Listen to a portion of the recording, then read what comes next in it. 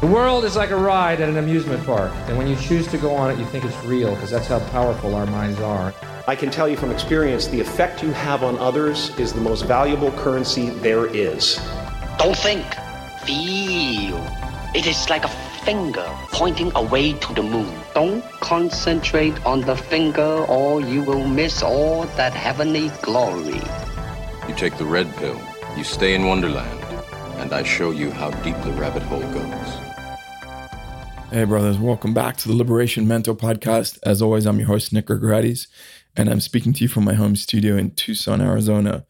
Today's guest is a master of the internal arts and the external arts. He is an expert in helping people move better and feel better, and he has a lot to share. But before we get into that, I just want to share with you guys what's going on with my businesses and how hopefully they can help you. So you guys know that I've been coaching one-to-one for a couple of years.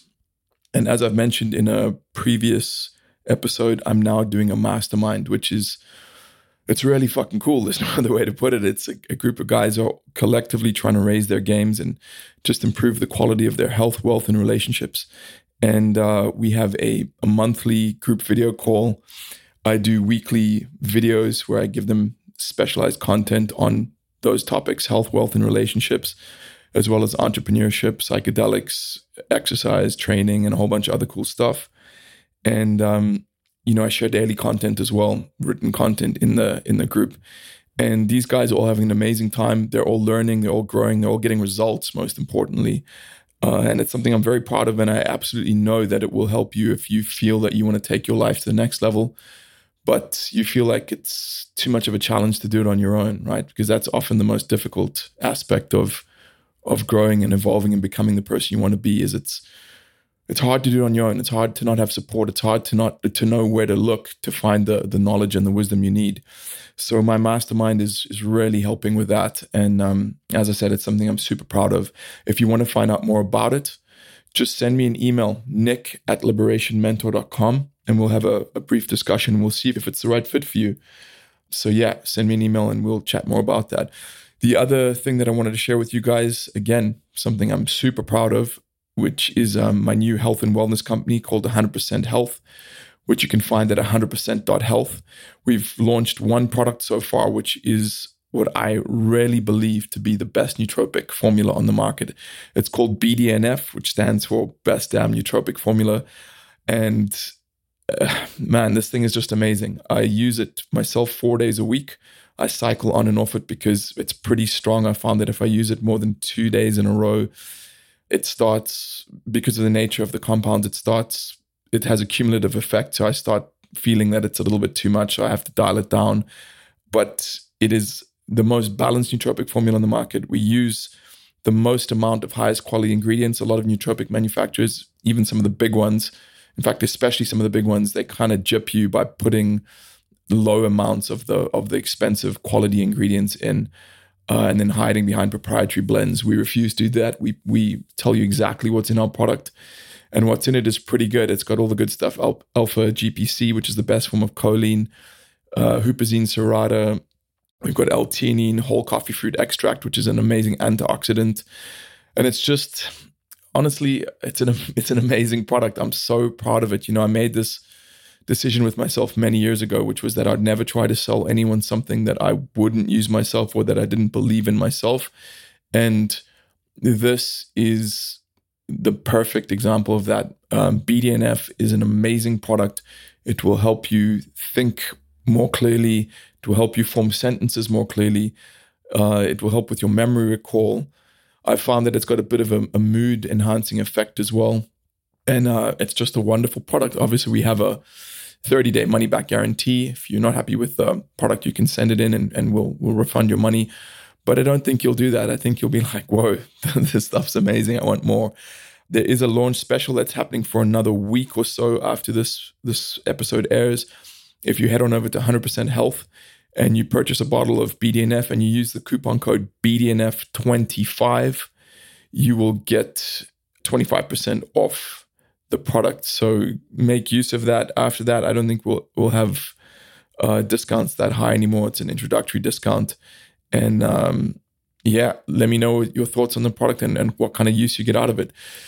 So 2 things to finish, and then we'll jump into the episode. If you want to know more about my mastermind group, which is my group coaching platform that'll change your life, send me an email, nick@liberationmentor, and that's NIC@liberationmentor.com. Or if you want to get the best damn nootropic formula on the market, head on over to 100%.health and add it to your card. It's called BDNF, and use the coupon code BDNF25 and you'll get 25% off. Okay, guys, let's dive right into the episode. Hey, everybody, welcome back to the Liberation Mentor podcast. I'm your host, Nick Grigorides, and today's guest is a master of both healing and hurting, a man who bridges the gap between East and West, and someone who has truly conquered the use of the human vehicle. I'm so happy to introduce Dr. Mark Cheng. Dr. Mark, thanks so much for coming on the show. It's an honor to be here, Nick. Man, so good to finally catch up with you again. Yeah, it's great. We were just discussing this before I hit record. We were trying to figure out whether it's been 2 years or 3 years ago. And it was our mutual friend, Daniele Bolelli, kept telling me, you've got to meet this guy, Dr. Mark. You've got to meet him. He's so cool. And I was like, sure, I'll meet him. Like, I didn't need much convincing after hearing a little bit about you. And we went to train with you at your home in, please remind me the place where you live. Yeah, Diamond Bar.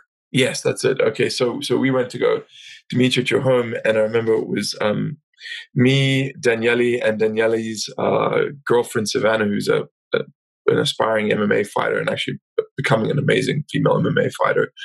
And I look, man, I've been around physical culture for long enough to know if someone is on the level or not, and I just spending that hour with you and seeing how you train and how you were training Savannah, I was like, this dude is legit. And that's why I wanted to have you on the show, is you bring a very different perspective to physical culture and the training of the body. And so, yeah, I'm so happy to have you here. Thank you. It's an honor to finally be on here. I'm so glad that we could make this time work together for us both. For sure. So, the first thing, the way I wanted to kick it off is my interest in your work is, you do a lot of your training at a very slow speed. And when I was younger, I could do things like plyometric stuff and a lot of explosive style movements. And, I loved it, and I could see the benefit in it for the type of martial arts training I was doing. And, I'm not saying there's anything wrong with that style of training, but as I've gotten older, I've just found that it's like my body just doesn't want to do it anymore. It's the weirdest thing. It just doesn't it's almost like I don't want to say allergic to it, but it just doesn't feel right. It doesn't suit my body anymore. So with the exception of a few sprints a couple of times a month, which I think are very beneficial, most of my training is pretty slow. Like, it's characterized by slow, deliberate movements. And, I'll go to the gym and I'll lift weights and I'll use really strict, slow form, or I'll do nice, slow yin style yoga stretching in my home. And I think you were onto this many, many years ago, and you live, or your work is defined by a particular expression, which is go hard or go home, is selfish and myopic. So I'd love to start there and just find out a little bit more about why you feel that way and how you arrived at that perspective. Let me backtrack a little bit. I think I had a little bit of a head start as far as understanding the slow speed, and not to give people the wrong impression that slow is the only way I train. I think, slow is definitely, as my colleague Dr. Jimmy Yuan, who's co-founder of K3, likes to say, slow is a speed. And if we are good athletes, we need to be able to move at different speeds. Just like a car. If you think about your car, like, you wouldn't want a car that only goes one speed, because the handling of that would be quite a wreck. If your body has the ability and your nervous system has the ability to comprehend, control, and feel totally competent and comfortable in all of these different speeds, at all of these different rates, at all these different levels of intensity, then you as a human being have experienced a greater spectrum of the human potential, right? Mm-hmm. So if you can only train slow, you're missing out on an awful lot. Not to mention that at sports speed, you're going to be quite handicapped in certain areas. Mm-hmm. But if you can only go fast and you don't know how to train slow, you don't know how to slow things down to be able to perceive greater detail, to be able to not only see flaws or errors or deficiencies in movement or control, but also to experience them, then that's why I term that myopic. So the ability to slow down think about what happens in sport, right? Like if we're watching a fight, like an MMA fight, we want to see greater detail of what happened, of whether a technique was illegal or whether did someone tap, did someone not, what gave them a particular advantage? Was that particular shot a legit thing, or did the person just fall down? What do we always do? We watch the slow motion replay. Oh, that's true. Yeah. So in watching the slow motion replay, we gain better insight and the more angles we're allowed to see. Now, if we can do that with our own bodies, if we can do that with our own lives, if we can do that with our own thought processes, how much more insight are we going to get, and how much more control and confidence are we going to have? Wow. I absolutely love that. And it ties into something that I've been thinking about for a long time, which is, there's a Benjamin Franklin quote, which is, "He who has patience can have anything he wants," right? And I think that our society is so obsessed with speed, largely, and the root of that is largely impatience. And to me, the other thing I learned about impatience, which blew my mind, I couldn't believe I'd gone my whole life without knowing this, which is that at the root of impatience itself is the fear that you won't get what you want. That's the only reason people ever become impatient for anything, is they're worried, I won't get that thing I'm striving for. It's that FOMO, fear of missing out. Fear of missing out, right? That's a huge, huge part of it. And to me, and again, this is tied into something else that I'm so focused on, is this idea of how you do one thing is how you do everything. So I find that the energy that you move through the world with largely dictates everything that comes to you, or everything that you experience. And I've noticed that the true masters, the people who have really mastered life, they don't rush, because there's no need to, because they're not impatient anymore, because they're not worried about not getting what they want. And so I find that this ties in with your idea of mastering this particular speed of movement, the slow speed. And I'm just wondering, does that carry over into your life as well? Is that the way you move through the world, like understanding this idea of slowness and incorporating it? That's very thought-provoking. Like I'd not heard that thought, that the math, I can't remember exact wording. Like, if you've mastered something, then you take your time. What exactly was the wording of that again, please? So it comes down to, at the root of impatience is the fear that you won't get what you want. So you usually will be in a hurry when you're trying to, let's say someone's trying to build a career, right? Right. If they act in it, if they're impatient about it because they're worried that they're not going to get what they want, then they'll go really fast and act in a sort of frenetic way. Whereas someone who's confident in their abilities and also confident in the fact that they're going to get what they want out of life because they know that life is on their side, doesn't feel that need to rush. So they'll do everything in a slow, relaxed manner. Maybe they won't do everything in a slow and relaxed manner, but generally there's a relaxed characteristic to the way they move through the world, right? And I'm just wondering how this ties into your work. So, like, in terms of movement, let me give a movement example, right? When I watch one of my main teachers, Guru Dan Inosanto, when I watch him move, even when someone's trying to come at him kind of fast, it looks like he's not moving very fast. It looks like he's just out positioning the person every time. So no matter how frantic the other person is, how aggressive the other person is, it looks like he's almost moving in a lackadaisical fashion. And every single time he's out positioning the other person. Like, the other person is getting hit. The other person is getting placed in a position of greater jeopardy or greater imbalance while he's just completely unscathed. So that tells me that, when there's a kind of mastery, you can take the franticness you can immerse yourself in that situation of franticness, but still be that calm. Yeah, you're the eye of the storm, basically. Yeah, it's a very visible, very tangible example of that. I've seen my jiu-jitsu instructor, Professor Roy Harris, do the same thing, where someone is coming at him hard and heavy, and he's just very zenned out, very calm, very chill, looking almost impartial. And just by the pressure game, just by positioning, just by knowing where to be, and how to get there, the aggression is, or the franticness, or that kind of physical impatience, physical manifestation of impatience is neutralized.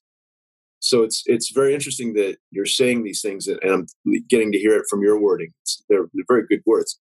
In terms of like life itself, there are certainly times when I feel like I'm in a rush. Like if I'm running late or something like that, then yeah, of course I'm trying to. I think there isn't a day that goes by in my adult life that I'm not trying to beat the clock in some way, shape, or form. Mm-hmm. However, I think especially now that I'm a dad, having 2 kids, the time that I get to spend with them is like gold. And I realize that, man, like these kids are not going to be little this long. And then, certainly my son now, who's now 14, when I think, man, in 4 years, he could very well be like on the other side of the world. He's no longer a minor. So any time that I get to spend with him, to influence him, to like give him the best parts of me is great. So like having to put everything else on hold, or having to find the ability to slow down my drive for, achieving whatever in work, to do like things with him, to spend chill time with him, whether it's like just watching a YouTube video on something that he digs, or whether it's just time for us to train, or whether it's time for us to just like hang out and watch TV, or enjoy a meal together. These things, like really slowing down in that arena, it has been quite enlightening for me. That's cool. Yeah, I really, I feel the same, Dr. Mark. It's to me, I want to move through the world with grace and composure, and I find that is intrinsically linked, or usually linked to slowing things down. And even as you said, like when something, the pace of modern life is fast, things are moving quickly, but you can be that calm within the storm. You can be the person who's not letting it affect you that way, and still get things done. Or at least I really like to believe that, and I've seen it proven true in my own experience. I wanted to talk to you a little bit about the fact that you believe that sustainability and longevity are crucial for physical training, because this is something very, very close to my heart. I having come from a background in which that mantra, go big or go hard or go home, was pretty much everyone's tagline, or the default. It's one thing when you're very young, you can do that. You can literally run through a brick wall and then get up and run through another one, right? Because the body recovers so quickly. But it's been my experience that a lot of the training methodologies that are popular today, and I'll just say straight up, I believe CrossFit is one of them. I think they're actually pretty detrimental. I think they do more harm than good, and they break down the body more than they build it up. Another one of these expressions that I really took to heart is that, which comes from Scott Sonnen. He said, exercise should leave the body feeling energized, not exhausted. It's beautiful. And I see so little. It's so powerful, that, man. It changed the way I looked at everything. And it's such a rare viewpoint, because, again, that idea of like, if you're not beating yourself up and destroying yourself, you're not doing good exercise. I saw something the other day. It was I think a YouTube video or an article called "Thigh Destroyers," right? And to me, I just thought to myself, like, I don't want to destroy my thighs. Like, I need to walk on them, or I need them for walking for the next 30 or 40 years, right? And so I'd just like to talk to you a little bit more about this, and how you came to that perspective, and how hopefully like your insights can help shift the mindsets of some of the people listening to this, because I know some of them might still be trapped in that way of thinking. Yeah, I think the media and a lot of popular culture has popularized this culture of like fitness equals masochism. And if you're a trainer, then you've got to be some kind of a sadist. And, I think that's a misrepresentation. Let me clarify things a little bit for people, or if not clarify that, let me at least pose a different viewpoint. What if training is training, and then there's another thing that we call testing?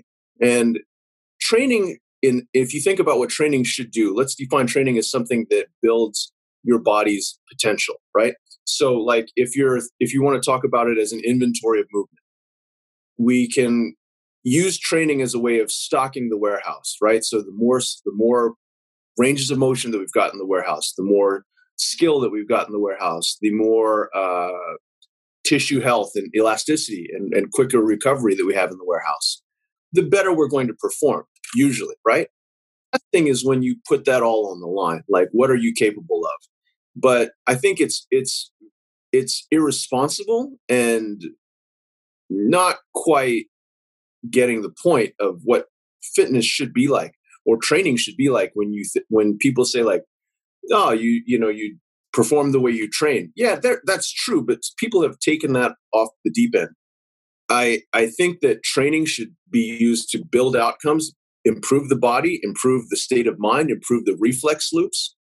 But to do it at full force, to go all out all the time is not at all sustainable. And you see that a lot from the people that have mouthed off the worst and the most vociferously when they were younger.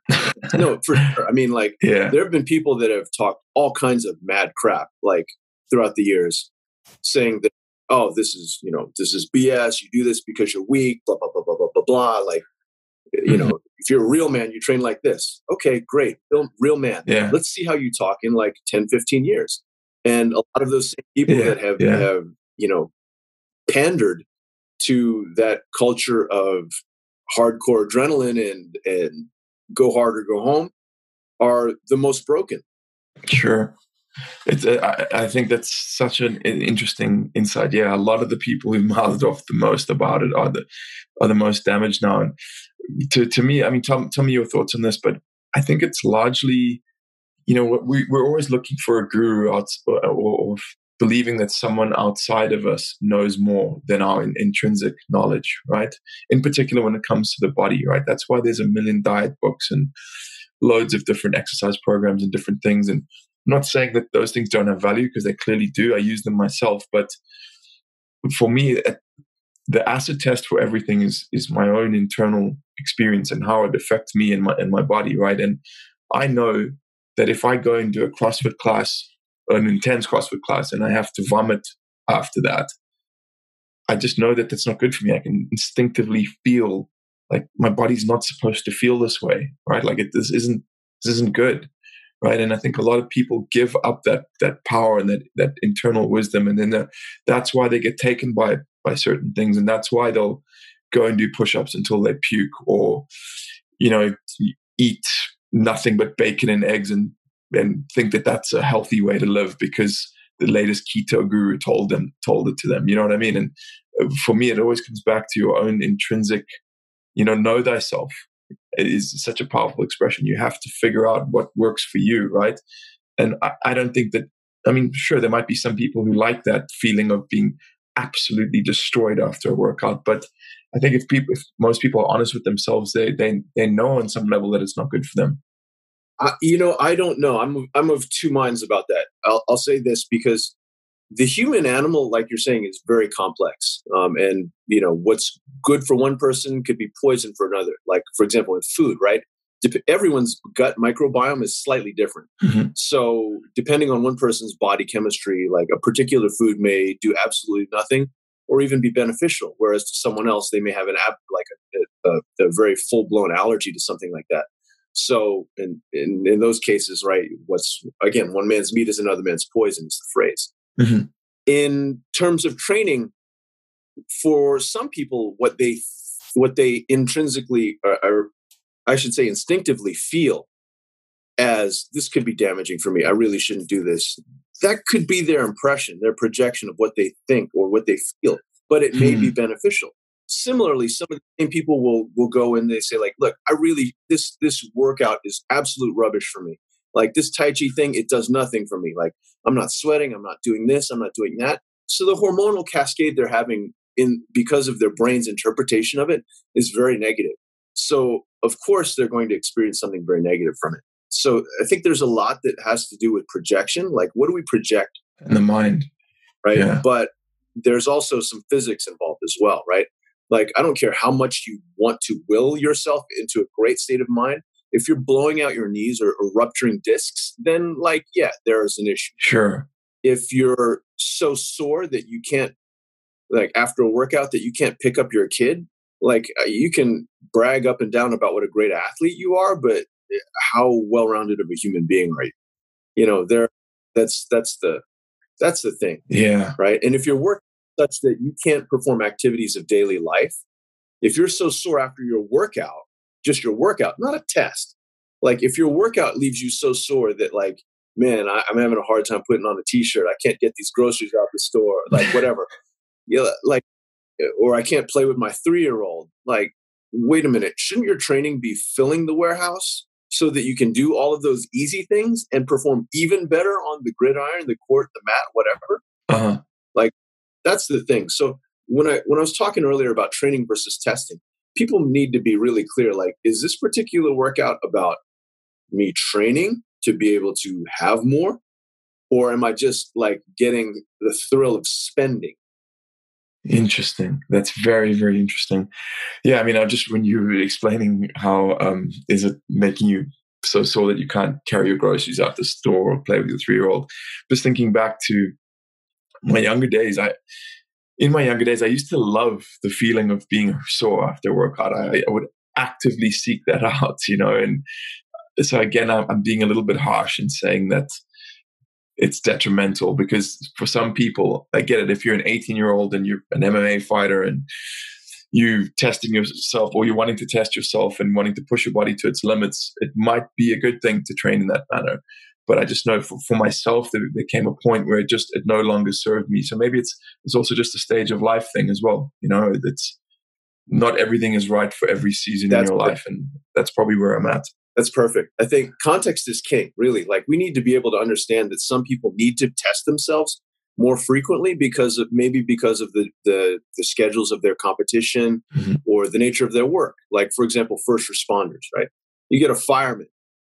That guy's got to do some pretty amazing stuff on a regular basis to save lives. Mm-hmm. So his daily work is a test. And so his training has got to be a little bit more, I don't know, out of the box. Mm-hmm. Whereas, like, if you're, performing whatever, right? Like, let's say you're performing activities of daily life, and your competition or your sport is like, let's say, taekwondo or jiu-jitsu. Yeah, it's a little bit different. You're not going to necessarily need to do parkour to vault across a burning building, but you're with all kinds of kit on. But you've also got to be able to move sustainably. Mm-hmm. Now, if you look at firemen, those guys, like, the injuries that some of them have are catastrophic, mm-hmm. and understandably so, considering the risk that they have to put themselves under. Sure. But also, too, their training has to armor their bodies for that to be able to kind of absorb that catastrophic risk all the time. Mm-hmm. So there's a different cost benefit analysis that goes on there. Yeah. Interesting. Well, I mean, when you were relating that, I was reminded of a friend of mine who I think I'll have on the show eventually. And this guy is a super intelligent human being that he started to powerlift in his 20s, and he took it very, very seriously. And he's one of those guys who'll just go down the rabbit hole literally till he comes out the other side, right?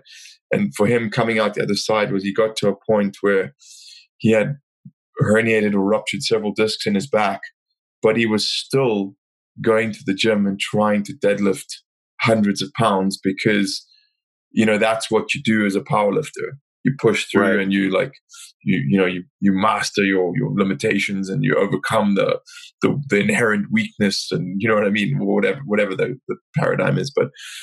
And he got to a point where his doctor said to him, if you don't stop doing this, you will not be able to play with your kid.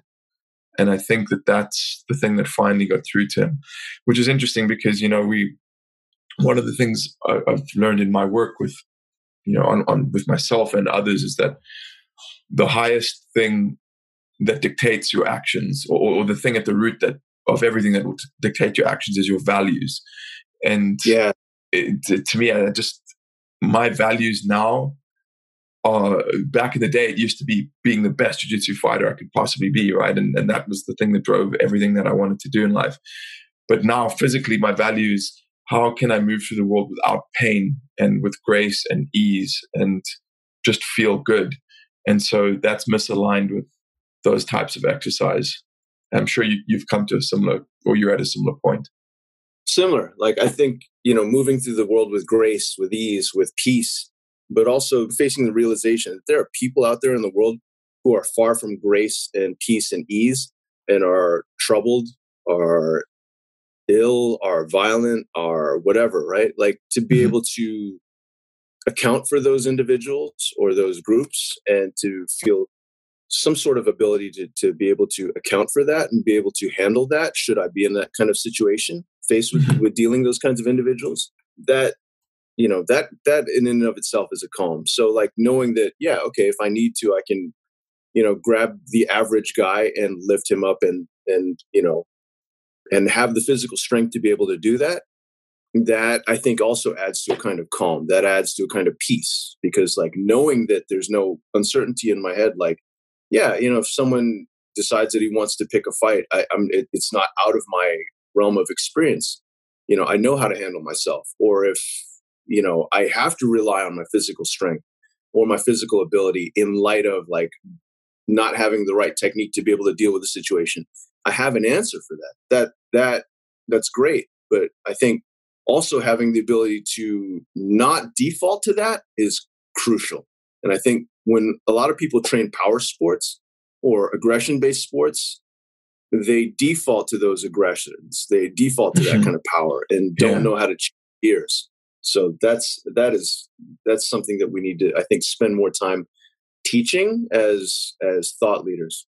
Yeah, and what came up for me while you were discussing or describing that, which I'd love to hear your opinion on, is, like, you've been training martial arts for a long time, so have I. And to me, the truth be told, I never think of martial arts in a self-defense context anymore, for several reasons. The first is that I really believe that, the energy that you carry with you largely determines whether or not you're going to attract those types of individuals that you mentioned, or those types of circumstances and situations. And, like, I never worry about being attacked, right? It's just that doesn't enter my mind, because I just don't go out carrying fear or carrying anger or rage against the world. Like, when I was 18, I remember 18, 19, I was getting into fights all the time. Where were you at the time? I was in South Africa, and I was, I think it's because I was carrying with me an insecurity that kind of, attracted people who kind of picked on that. And it's interesting. I have a client who, he went through something similar. He got into a fight at work. Some guy just kept pecking away at him, like trying to provoke him. And eventually they got into an altercation. And afterwards we were discussing this, and I said to him, it's going to be difficult for you to accept this and understand this, but this didn't come from that guy. It came from you. It's something within you that aggravated him like that, or that caused him to see you as a target, or to attack your weakness. It's an energy within you that you have to deal with. And that's kind of where I'm at now. Sorry, I don't know. I've been rambling a little bit, Dr. Mark, but I just love to get your opinion on that. Yeah, no. That's beautiful. And I think you're spot on. I think there are certain times that we carry around our own insecurities. We carry around these chips on our shoulders.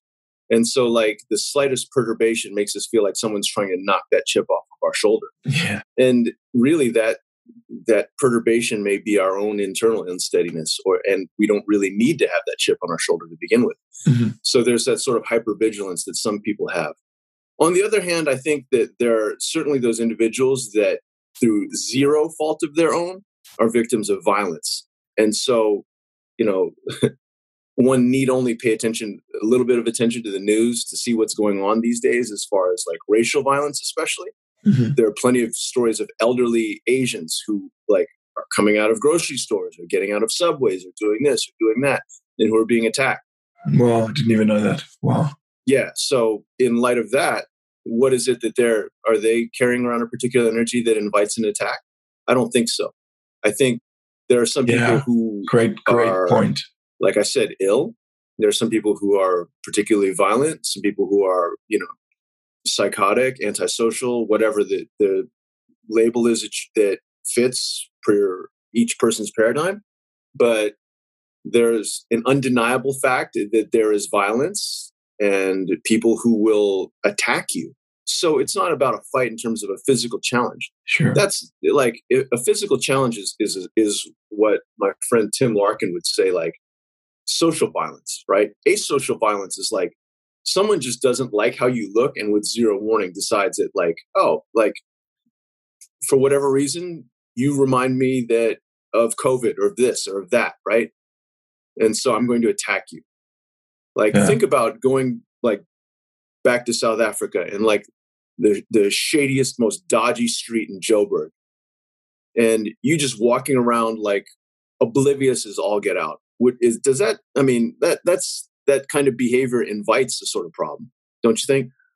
Sure. Yeah, that's a great point. I mean, you've really made me think, especially the example of like, an elderly Asian person just being attacked because someone's xenophobic or they've got some stupid idea in their head. And you are right. I think that it's probably a combination of the two things that, it's a function of the individual and also the other, right? Like, and you have to, I guess, do your very best to prepare for or address both of those things. Yeah, I appreciate that. That's improved. I really believe that that's improved my perspective on that. Thank you. I'm honored. Yeah. Dr. Mark, I want to speak to you a little bit more about your latest thing, which is a fusion of all of the knowledge that you've gathered over these. I mean, how many years has it been that you've been dedicated to understanding movement and human potential and combat? 30 or 40 or I mean, you're not that old, but I was a kid. Yeah. I mean, yeah, it's been a long time. So it's called K3 Combat Movement Systems. And can you tell me a little bit more about that?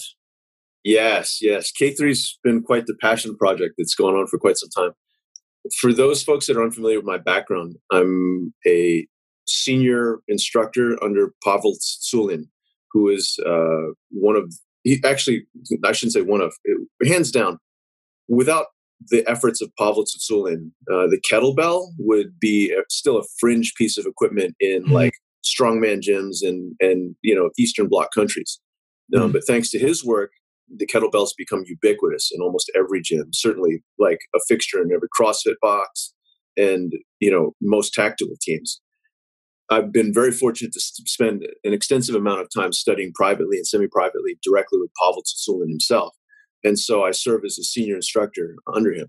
And so around 2008, thereabouts, and I'd probably spent like at that point a decade or more writing for Black Belt Magazine. So I had a little bit of a name in the martial arts as well. I think I was finishing up my doctorate around that time in Chinese medicine. So like I kind of had a little bit of a reputation in different fields. And so people were asking me around 2008, hey, Doc, what do you do for your workout? Like, what does your perfect workout look like? What do you do for like fitness, for training, for all the things that you want to do? And so I thought about it for a minute. I thought, well, it really revolves around 3 Ks. Like the first K, let's say kettlebells, obviously, from training with Pavel. The second K would be implement-based martial arts, like Kali or Krabi Kabong. So Kali being Filipino martial arts and Krabi Kabong being Thai martial arts or Thai weaponry arts. And then the third K would have been kick punch-based martial arts like karate, kung fu, capoeira, anything like that. So I thought about that and I go, 3 Ks, K3. So K3 Combat Movement Systems. So originally it was like, what are the skill sets and what are the practices that I do to make me better at what I do? And a lot of what I do in terms of not only healing the body, in terms of helping the body, in terms of helping my own performance and my own rehab and prehab, but also improving a tactical skill set.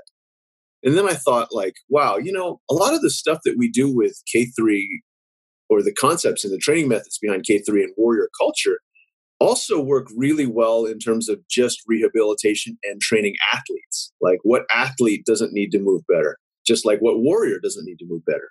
What warrior doesn't need to recover faster? What athlete doesn't need to recover faster? What warrior doesn't need better ranges of motion? Same thing with whatever athlete or any other human being.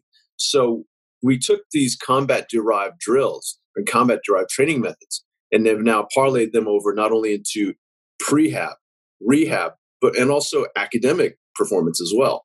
So understanding that there's a neurology that's a binding logic for anything that we do and using the drills that have proven themselves over time or using the training methods that have proven themselves over time to improve that lies at the heart of K3. Interesting. Now, I'm sorry, please help me understand when you say how this movement system or what you've created can help a person perform academically. How do you tie those together? Oh yeah, this is awesome. So like one of my mentors, probably the guy that took my understanding of clinical medicine and turned it on its ear, Gray Cook. Gray has demonstrated time and time again that you can take kids that are academically challenged, and if you put them through something called the functional movement screen them, find their movement or their fundamental movement pattern that has the greatest efficiency, help them train in those movement patterns of greatest efficiency, and watch how their academic scores improve. There's pretty much a 1-to-1 correlation. Wow, that's absolutely fascinating to me. I had no idea. Insane. So similarly, right, with movements that, like, if you think about most sports and also most of our human expression, we have a dominant side, right? Like there's a side that if you wanted to do some fine motor skill, you would default to one particular hand or one particular foot. So there's one half of your brain that is like super developed. The other half, not quite so much. But if there's an injury to that developed side of the brain, what has to help? What has to pick up the slack? The not so trained side. So if you have training methods that allow you to develop a kind of symmetry in a progressive, intelligent, digestible fashion, and those types of symmetry allow you to develop like high levels of coordination and pattern recognition, as well as like myelinating or grooving very, very like appropriate, efficient responses. How beneficial would that be in terms of like not only movement, but also athleticism and academics? Wow, I thought in kind of similar ways, but the way you've put it is very new to me, and it's helping me connect a bunch of dots for myself. That's absolutely wonderful. It's cool because we've had some kids that, and right now we don't have that large of a sample size yet because, again, I'm not funding this myself, but we've definitely shown that there's been market improvement for some of the individuals that we've been experimenting with, almost all the individuals that we've been experimenting with actually, who have dyslexia and who have gone through some of the training that we've been able to offer. They've definitely said, like, given us feedback saying that, yeah, like it's totally different. Reading is very different now. Wow, that's absolutely fascinating. Just having spoken to you for this last, I guess it's close to 40 minutes, it's just inspired me on many levels, but I want to come train with you again because I'd love that. I'd really, there's so much to learn from a guy like you. And if those listening have an interest in movement and have an interest in, I guess it's beyond movement, it's in becoming the best version of yourself, which is what the show is all about, and they want to learn more about your work, where's the best place for them to go, Dr. Mark? Social media is something that I keep quite up to date with, usually. So I'm on the big three: Facebook, Instagram, and Twitter. And my handle is universal on all three of them. And that would be at DrMarkCheng, at Dr. Mark Cheng. Great. That's fantastic. Dr. Mark, 1,000 blessings on you. And thank you for sharing your wisdom with us. Same to you, my dear friend. It's so good to hear your voice again, and looking forward to having you back here at the Sanctum. I'm sure you guys could tell what a good human being Mark is. You can just sense he's got a good energy. He's at peace with himself. He's self-actualized. He's got a lot of wisdom to share. And, I just want to spend more time with people like that because they help lift us up and they help us grow. And it's a great pleasure. So thanks again, Mark, for being on the show. And I'm sure we'll have him back on soon. Hope you guys are well and that you are starting to get ready for the world to reopen, and give yourself a pat on the back. You survived the end of the world. Good job. I look forward to chatting to you guys again in a week. Until then, love and light.